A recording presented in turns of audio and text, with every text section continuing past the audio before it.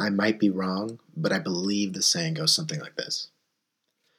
Fool me once, shame on you. Fool me twice, shame on everyone. No, anybody?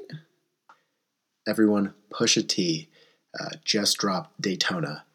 And long story short, Pusha T basically made 7 songs, but really what he did was he jumped into a pool of like fish, blood guts, kind of fish chum, and then dropped in kind of those, we've seen Shark Week, air jaws, like into that part of South Africa, because he just got dominated by Drake. You could say that.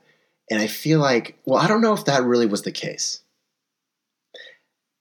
Pusha T is 41 years old. I'd like to think he's got some wisdom. He's been around for a little bit. I think Mr. T, can I call him that? It's easier. I don't know. It's easier. I think Mr. T, I think he just pulled a Harry Potter. And when I say that is, there's a scene in the last Harry Potter movie where Harry Potter walked up to Voldemort and he was a Horcrux, so he got himself killed by Voldemort, but he had the Resurrection Stone the whole time. I think Pusha T did the exact same thing. Because he knew, Pusha T knew, and we've seen Drake has a past this. All Pusha T did was take a feather and gracefully touch that scar on Drake's heart where Meek Mill calling him out for ghostwriting. And basically he knew that he was going to uncork a violent lyrical masterpiece towards him that, well, to the public's opinion, it's going to destroy him. But I think Mr. T knew something different. Mr. T knew something that maybe some people didn't. Because Mr. T just gained a lot more attention towards this album. Did A$AP Rocky drop an album? Because I didn't know. Because all I heard was Pusha T getting absolutely destroyed over a track that was dropped on SoundCloud. Drake's absolutely fantastic. And he did the right thing here. He came back. Everyone knows, and I think it was Gary Vee did a little bit on this, but there's no one who can beat Eminem or Drake in a rap battle.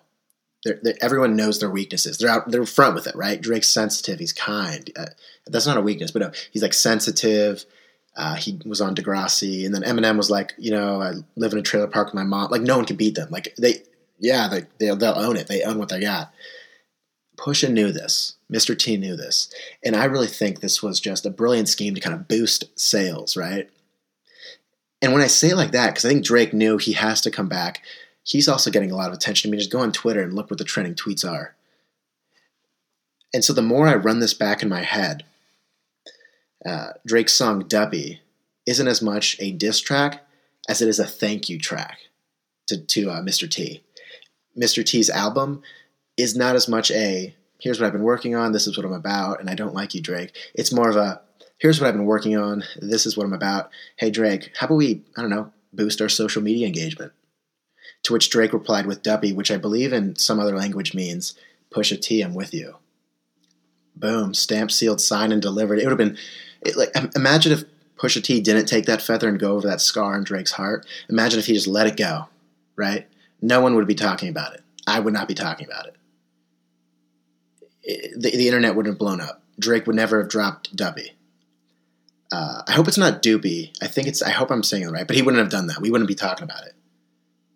And it's harmless. I don't even know if Pusha T has to even respond. I think he can kind of just let this flow because Drake's song's just going to kind of boom, boom, boom as far as we know, right? Well done, Mr. T.